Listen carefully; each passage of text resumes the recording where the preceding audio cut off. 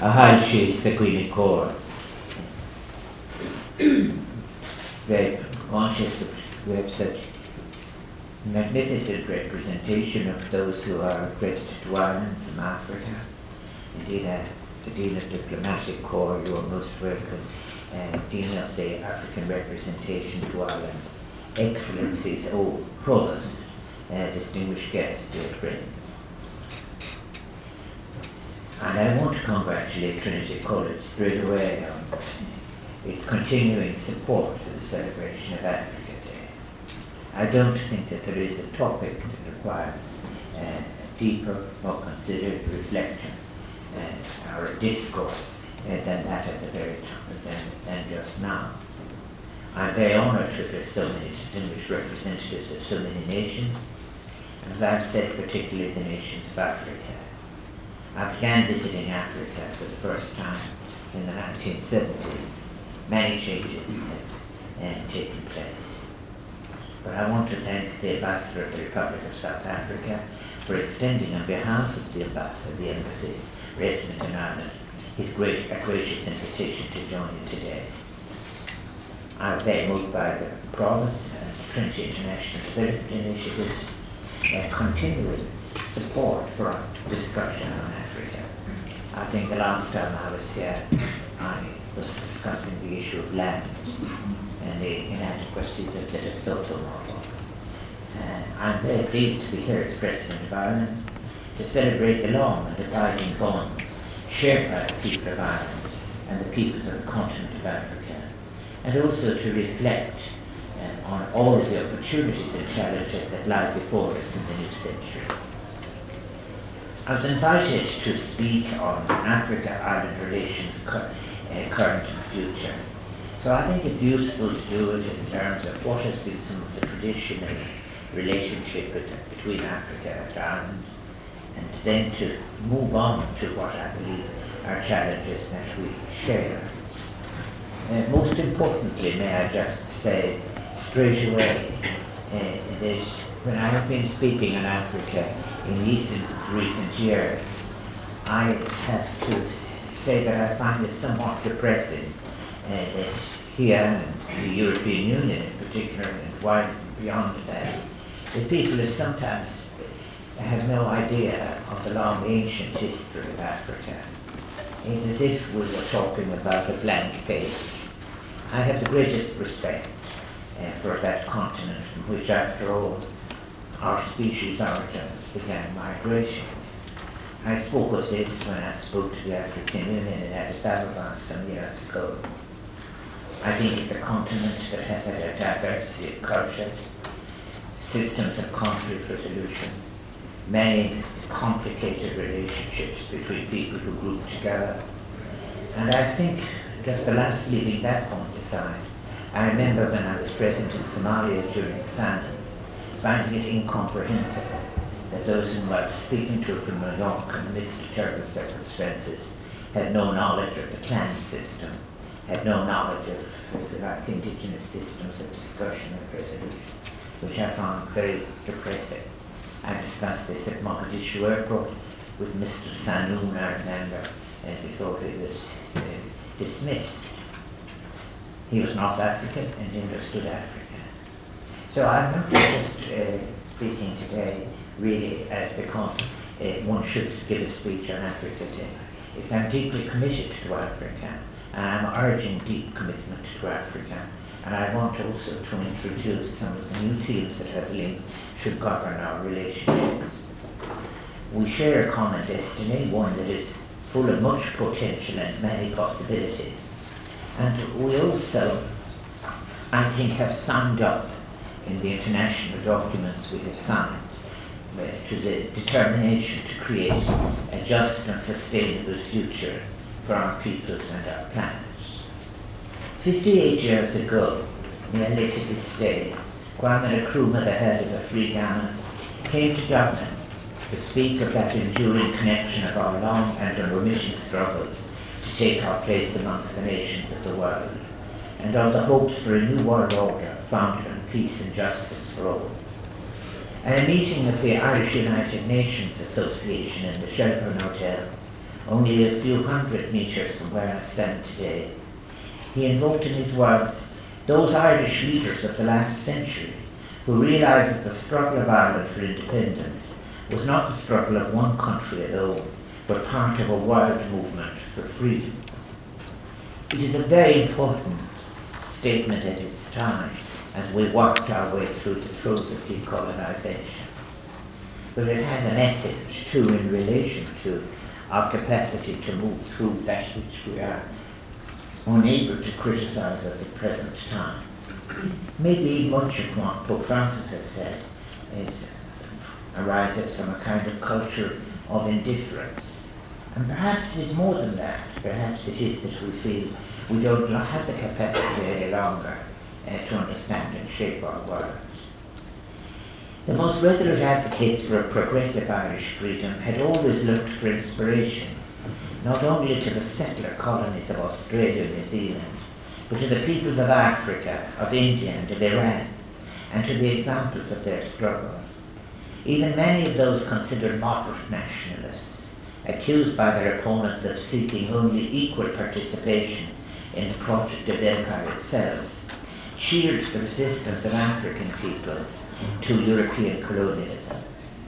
Charles Stewart Parnell, the great Irish parliamentary leader, denounced the invasion in 1879 of the lands of the Zulu people, and lamented that, in his words, at least half of the regiments now at the Cape are composed of young men from Connemara, sent to Zululand to become the Holocaust of imperialism. This is an area, Irish language speaking, that I represented for many years in Stowe, and we've had people on both sides of conflicts. Reports of the resistance of King Setaweyo and the Zulu people were met with cheers at public meetings throughout Ireland, even as many of those young men from Connemara perished in the British defeat of the Zulu army at the Battle of Isandlwana, reflecting the complexity of the Irish engagement with empire. Some of Parnell's fellow Irish parliamentarians were at times more ambitious in their designs. Frank Hugh O'Donnell declared to the House of Commons in Westminster that parliamentary agitation would not be effective until the Irish people, crushed down under their present tyranny, effected a coalition with the oppressed natives of India and other British dependencies. And while this did not come to pass, the great founder of the Irish National League, Land League, Michael Davitt, used the platform provided to him by the Westminster Parliament to denounce imperial actions in Africa, whether it was the policies of the Royal Niger Company, intervention in Sudan, or the assault on the Ashanti Kingdom. Parliamentary agitation was effective in drawing the attention of the world and progressive opinion in the imperial heartlands to the injustice of imperial exploitation, but it could no more prevent the encroachment of empire in the 19th century than it could secure Irish independence. More radical men and women would emerge to seek to sunder forever the relationship with empire by force of arms. And it was an honour for us to welcome the representatives of the nations of Africa and of other nations to witness our national commemorations 2 years ago and the centenary of the 1916 Rising, as we recalled the idealism of those women and men who participated. Next year, we in Ireland will commemorate the centenary of the first meeting of the Dáil of the Revolutionary Irish Republic, proclaimed by the Easter Proclamation. That first Dáil, established to speak and act in the name of the Irish people, would sanction and organise our war of independence, fought to vindicate the existence of the Republic as the expression of the popular will of the people of Ireland. In doing so, we will recall that our forebears were part not only of a national movement, but, as Kwame Nkrumah reminded us, of a global movement for national self-determination. For that first Dáil met on the eve of the Egyptian Revolution in 1919, in which the people of Egypt asserted their right to national freedom against the very same empire against which we struggled. One of the first acts of the Dáil was to issue a message to the free nations of the world, and they issued it in Irish, English and French. and it unambiguously stated that Ireland, as they put it, believes in freedom and justice as the fundamental principles of international law, because she believes in a frank cooperation between the peoples for equal rights against the vested privileges of ancient tyrannies, because the permanent peace of Europe can never be secured by perpetuating military dominion for the profit of empire, but only by establishing the control of government in every land upon the basis of the free will of a free people. May I add at this stage that it is one of the disadvantages of moving forward in relationship between the European Union and the continent of Africa, that many countries in the European Union do not seem to recognize the importance that would be attached to their transacting their previous relationships with the continent of Africa. The transaction of that previous relationship would, to my mind, clear the ground for new and significant developments. It's something we have all had to do, even in our relationship with our closest neighbours here. But that declaration I quoted from the first programme, the programme of the First Dole, it was revolutionary. It reflected an international spirit that had seemed to offer new hope in the midst of the First World War. Only months after the Russian Revolution, the United States and Russia, representing the two great democratic powers, demanded a peace based on what was called the Petrograd Formula, proposed by the Petrograd Soviet and endorsed by the Provisional Government of Russia, as it was. It envisioned a democratic peace, a peace without victory, a peace based on the principles of self-determination. That moment passed as the United States drew closer to the Western Allies and the Bolshevik Party took power in Russia, leading to historical opposition. I think that it is useful in the present moment to recall a time when the United States and Russia stood together for an international order based on democracy, freedom and anti-imperialism. The peace settlements that followed the First World War would of course rest on very different foundations. The imperial powers simply acquired the colonies of their vanquished rivals. The peoples of Africa would remain under imperial occupation, and our Irish War of Independence would rely on assistance not of other nations as was hoped, but upon the Irish diaspora, particularly in the United States and across the world. Many of those who fought or supported the Irish struggle, the creation of an independent Irish state was the ne plus ultra of Irish accomplishment. Yet for others, perhaps only a minority, but an important minority nonetheless, the Irish struggle was part of the universal struggle of which Kwame Nkrumah spoke. For those few, any settlement which maintained a connection to empire was unacceptable. Their most articulate spokesman was Liam Mellows, who urged his colleagues in the First Dole to reject the Anglo-Irish Treaty, which brought an end to our War of Independence, explaining his determination to continue the war, despite its potentially ruinous consequences for the people of Ireland. And I believe there were ruinous consequences, in many ways a great tragedy. But what Mellows said, and the importance attached to empire, was this: empire means to me that terrible thing that has spread its tentacles all over the earth, that has crushed the lives out of people and exploited its own when it could not exploit anybody else. We are going into the British Empire now to participate in the empire's shame, even though we do not actually commit the act, to participate in the shame and the crucifixion of India and the degradation of Egypt. Is that what the Irish people fought for freedom for? With all that great distance then in time between today, 1922, we cannot presume to imagine, to judge the terrible decisions thrust upon those Irish men and women of 100 years ago. But do let us recognise the bravery of such an anti-imperial message. And conceptually, and I'm in a university, and it is very, very important, imperialism doesn't end with what I have just described. Could you not apply what I have just quoted to international financialized capital that moves rootless and across the Atlantic And for example, that can put even significant international agreements that we've made, turn them to naught. But let us recognise that it was an impulse, what I have described, which did not perish, but was gradually strengthened.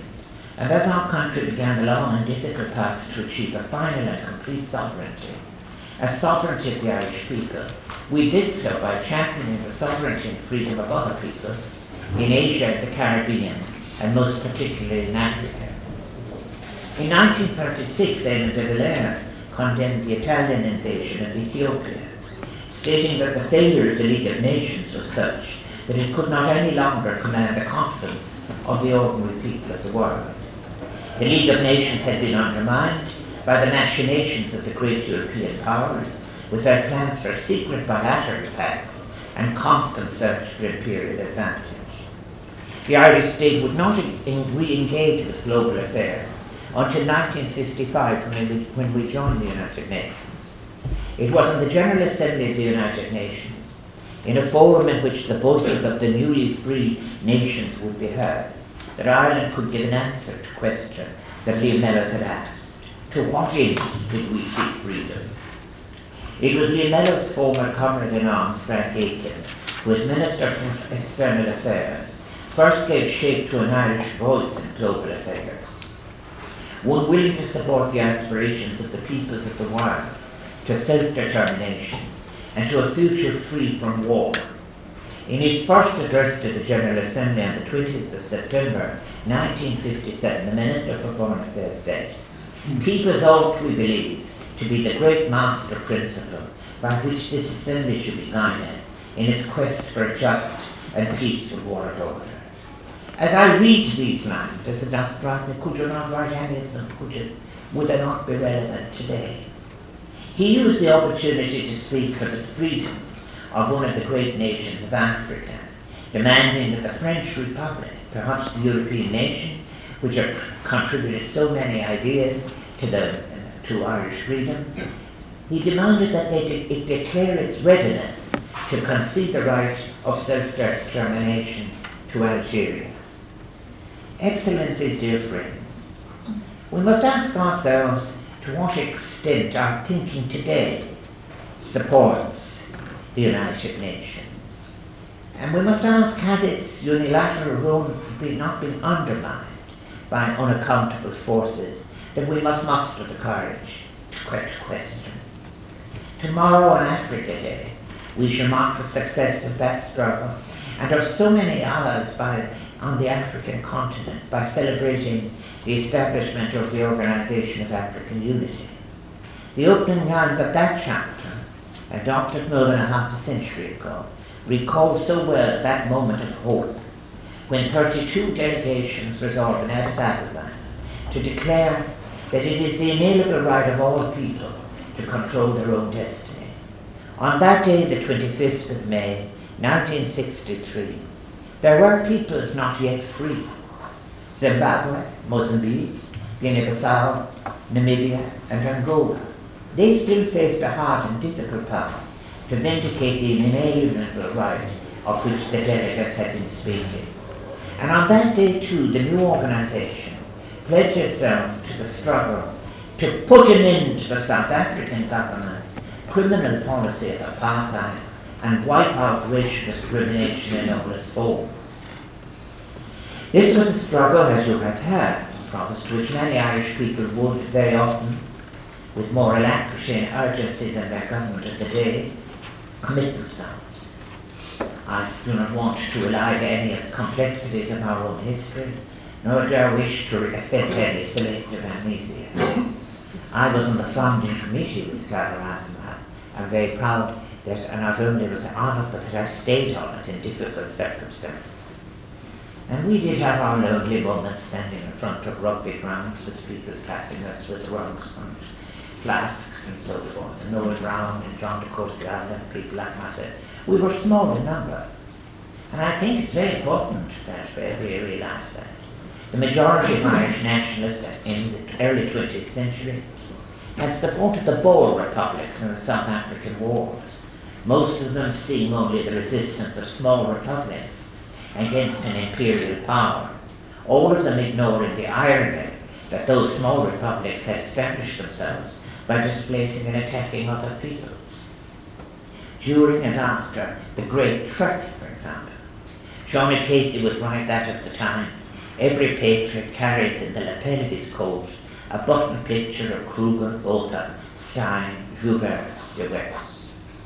When the National Party of South Africa instituted the policy of apartheid in 1948, the then Minister for External Affairs of Ireland was Sean MacBride, whose father, Major John MacBride, had led a 500-strong Irish Transvaal Brigade and later received a commission from the South African Republic. 500 Irish and Irish Americans joined Major MacBride, while over 30,000 Irish soldiers had fought with British forces during the conflict. It might be expected that such a personal history, the historically friendly links between politicians in our new Irish Free State and in South Africa, and the over 60,000 South Africans then claiming Irish descent at the time, would have inclined the Irish state towards an accommodation with the apartheid regime, or at least a lazy tolerance.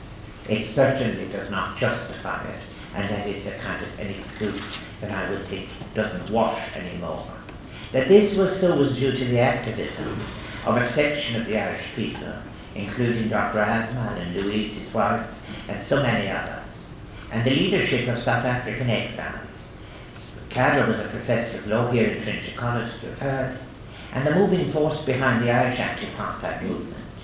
Sean MacBride, who had been a founder of Amnesty International and a champion of human rights at home and abroad, was one of the most prominent Irish politicians to throw his support behind the movement. Indeed, as one of the drafters of the charter of the Organisation of African Unity, he was a stalwart of the cause of Pan-Africanism and of a new international order that recognised the aspirations of all of the peoples of the world. Indeed, it is a concept that I'd like to leave to. It was a powerful concept in its day, Pan-Africanism. This is where countries of Africa, looking at sharing, being able to move over each other's borders and sharing possibilities. I found that it was an energizing concept. I still believe it today. Sean MacBride would in 1974 be appointed the United Nations Commissioner for Namibia, where he threw his support beyond the liberation struggle then being waged by SWAPO. Despite all the attempts of pro-apartheid forces to maintain the illegal occupation of Namibia, in that year he was awarded the Nobel Peace Prize. Accepting the prize in Stockholm, he used his considerable rhetorical skill to condemn those who would simply accept the world as it was. Accepting the world as it was his resonance to for us today, accepting the world as it is. He says, very often those who are defending the maintenance of the status quo are in fact defending the continuance of oppression or of an order which is unjust. This is so particularly in the regions of southern Africa, where the political and economic structures are built upon racial discrimination and colonial exploitation. And when he died in 1988, Oliver Tambo would write, Sean MacBride will always be remembered for the concrete leadership he provided to the liberation movement and people of Namibia and South Africa, driven by his own personal and political insight arising out of the cause of national freedom in Ireland. Our debt to him can never be repaid. I believe by the arrival into our discourse of a new African body of scholarship, informed on what is not working, as well as by what is possible, that calls for a rejection of what Pope Francis has called a culture of indifference, is the best possible tribute to Tambo and to MacBride. And Africa, may I suggest on this day, does not need to imitate what is destructive or what is failing. It needs a Pan-African commitment to new ecologically sustained economics. And may the new literature and the new scholarship be widely read all over the world. The spirit of solidarity displayed by Sean MacBride was not confined to extraordinary Irish individuals. It was an important part of Irish life, one often transmitted through the Irish missionary movement, which had been active in Africa since the middle of the 19th century, particularly in education. It was the Irish men and women of the missionary orders who answered what Pope Francis has called the summons to solidarity, following their vocations to live and to work alongside the peoples of Africa. And they came actually from the poorer classes primarily in Ireland. Irish development aid and emergency relief owe so much to those origins, to the extraordinary response to the emergency in Biafra in 1967. The understanding of the nature of the crisis was deepened by the presence of so many Irish members of the missionary orders in Nigeria, and in particular by the very strong presence of the Holy Ghost Fathers and Holy Rosary Sisters, and by the historical experience of the great hunger of the 19th century in Gortamore, in which over 1 million Irish people had died. Then Irish non-governmental organisations such as Concern, Trócaire, Bóthar, Goal and Gorta went on to carry out so much of their work with Africans, but it owes much of their origin to that tradition of solidarity taught by the Irish missionary orders. I recall meeting them in so many parts of Africa, as I said, in Somalia during the famine, and in Ethiopia, and in different refugee camps. Since its inception 44 years ago, our own Overseas Development Assistance Programme, Irish Aid, has followed in the footsteps of Irish aid workers and missionaries. By the beginning of the 1980s, we established long-term bilateral assistance programs with Lesotho, Sudan, Tanzania and Zambia. And today over 80% of the Irish aid budget of 707 million is allocated to African partner countries, helping to reduce hunger and build resilience, enhance sustainable development and inclusive economic growth, and promote better governance and human rights. And maybe our greatest contribution will in fact be, in the future, in providing radical intellectual thought to enable us to recast the very concept of development itself. Now we must give a lead in the European Union, in giving leadership, for example, on the new models that Africans will bring into being appropriate for their continent. One of my predecessors, President Mary Robinson, played a very important role in both reflecting and increasing public support for overseas assistance through her official visits to Somalia and Rwanda. Indeed, after her election to the office of President in 1990, she continued her support for the Irish anti-apartheid movement, which was then beginning to have a growing influence in Irish society.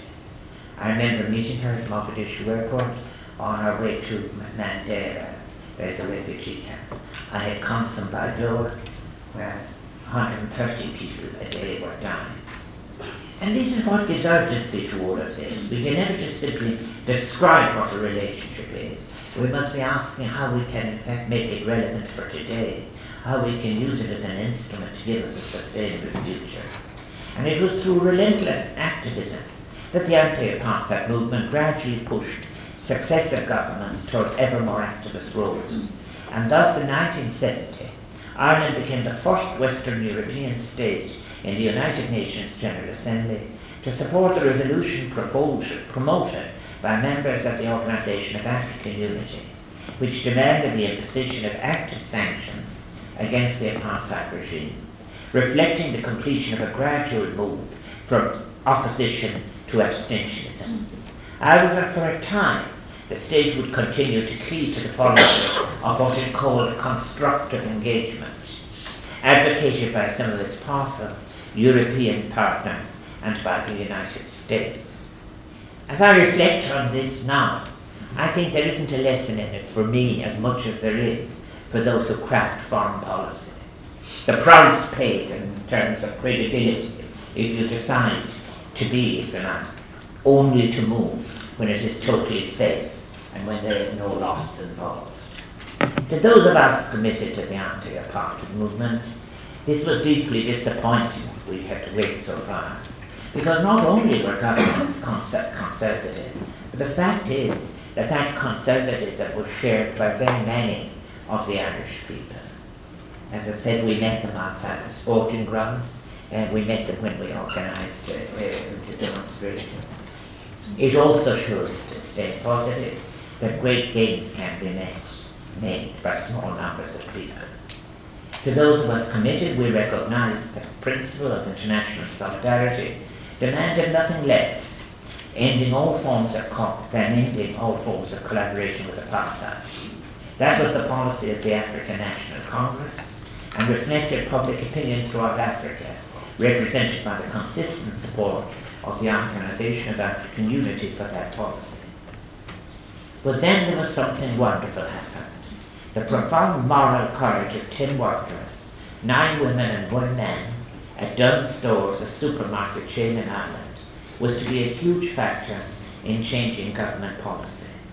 One summer day in 1984, a young worker, Mary Manning, asked the call to solidarity issued from her union and refused to handle any South African goods.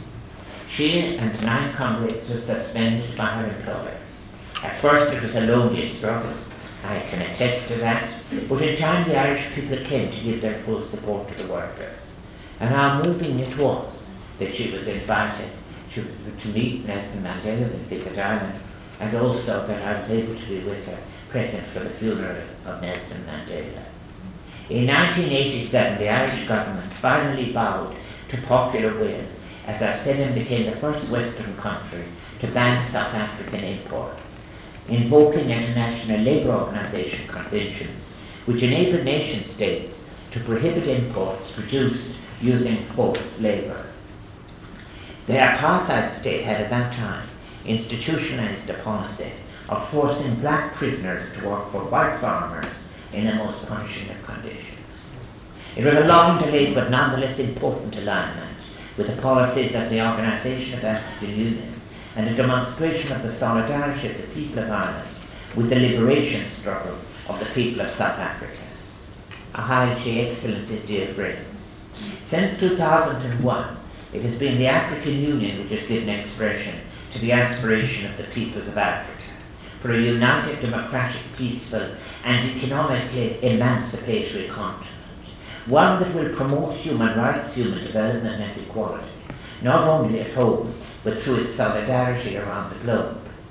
That unity of purpose will be required in this century more than ever, for our shared planet now confronts great challenges. The resolution of conflicts, ancient and new, the inequalities in wealth, income and power, which are deepening and which divide our society, weaken social cohesion.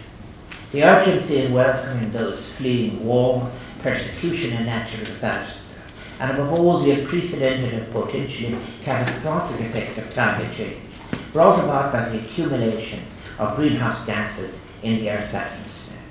And our planet has been brought to this point of peril, with about 5% of the population of the world producing 80% of what has caused our present difficulties. These challenges are global in their reach and in their scope, and they can only be met by global solutions coordinated through the regional and global institutions capable of representing the majority of the peoples on this planet, the African Union, the European Union and the United Nations. But if I have been speaking of empire and quoting Lee Mellows, is it not the case that we are in conditions of globalized, financialized, ruthless capital, not dealing with something that is similar but even more deadly, something which affects more people and all of our prospects than imperialism or colonization? We might ask ourselves, is it that we have surrendered to that as inevitable? Or do we regard that we have in fact actually lost the courage to challenge what is in front of us? I have been following the Africa story very much, and while it is true to say in relation to, say, eliminating malnutrition, it is great gains are being made, but actually Africa is set to miss the United Nations development goal on malnutrition. There are regions in every one of the countries where it will be achieved, but overall it will not be achieved by 2030. The Sustainable Development Goals, simply to achieve them and to respond to climate change, we are required to make a new paradigm. I best see this being origin in Africa itself, because there is a great reluctance to actually accommodate. I'm in a university again, where all the great scientists could tell you have to change paradigms in thinking. But why is it that in relation to economics, ethics and sociability, we are condemned to the single paradigm that simply isn't working? The Sustainable Development Goals agreed by 193 nation states in New York 2.5 years ago represents a vital moral achievement and will be the means by which, it could be the means by which we organise and measure our progress in meeting these challenges in the coming decades.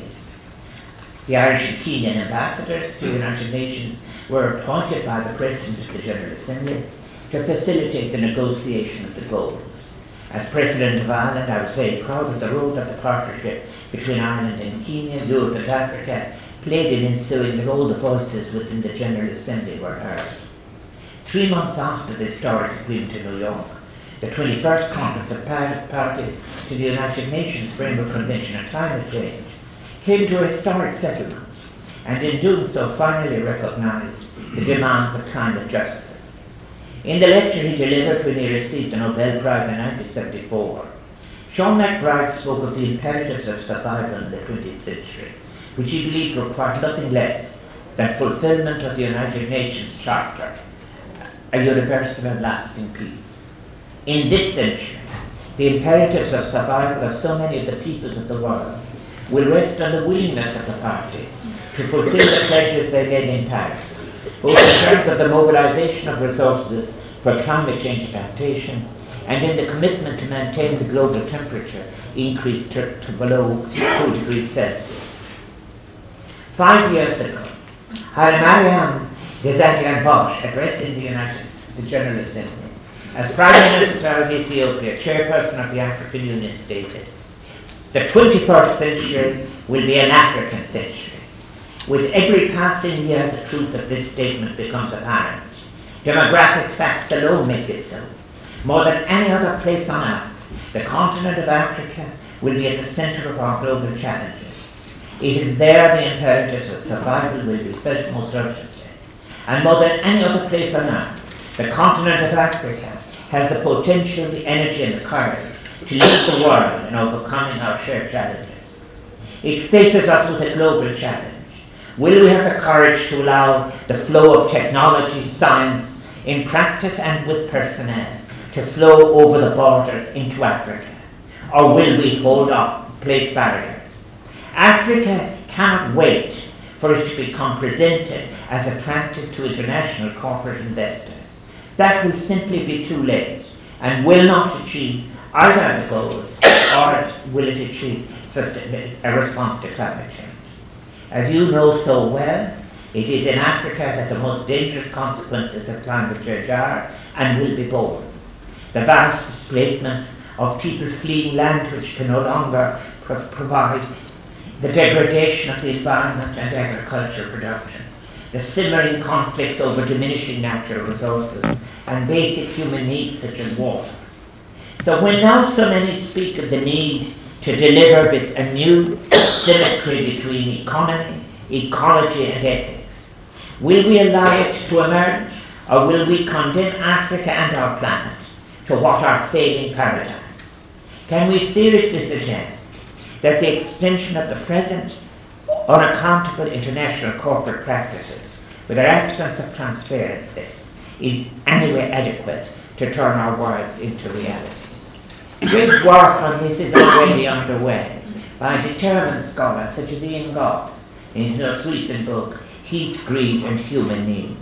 And these are issues to which Irish academics continue to make important and urgent contributions. If I may give one just example, a scholar from this institution, Dr. Padraig Carmody, who has made a very important contribution in an article published last September.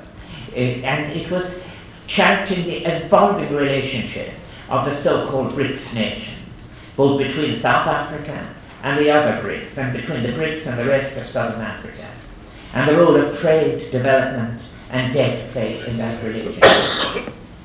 And therefore, as well, it's not for me to decide, it's for Africans to decide how Africans will deal with each other, and when they should deal with China, or should you start with China and your neighbours afterwards, and so on. These are also for people to decide.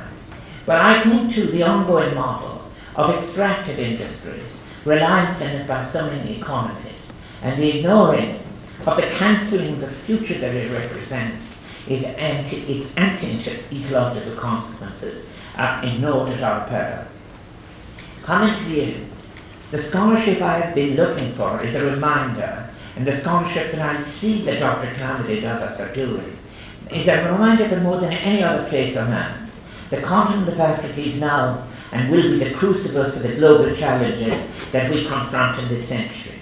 It is bearing and will continue to bear the greatest consequences of climate change, with all the possible implications for the displacements of people, the degradation of the environment, and the eruption of new conflicts over diminishing natural resources that it brings and will bring. The International Monetary Fund estimates that by 2030, the contribution of Africa to the, as they put it, the increase in global labour force, I prefer to say in young people, the increase in global labour force will exceed that from the rest of the world combined. By 2050, the continent of Africa will contain 2.5 billion people, 1.3 billion of whom will be young people.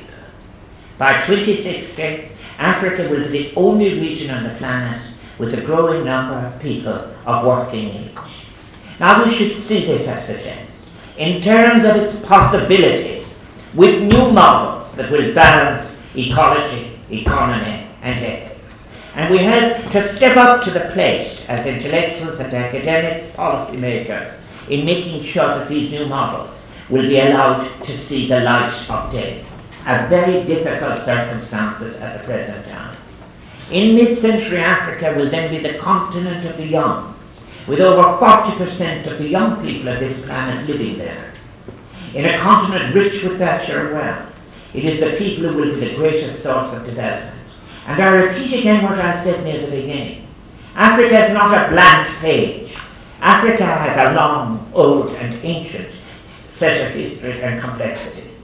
Africa has the potential to be the continent of promise and opportunity in our 21st century.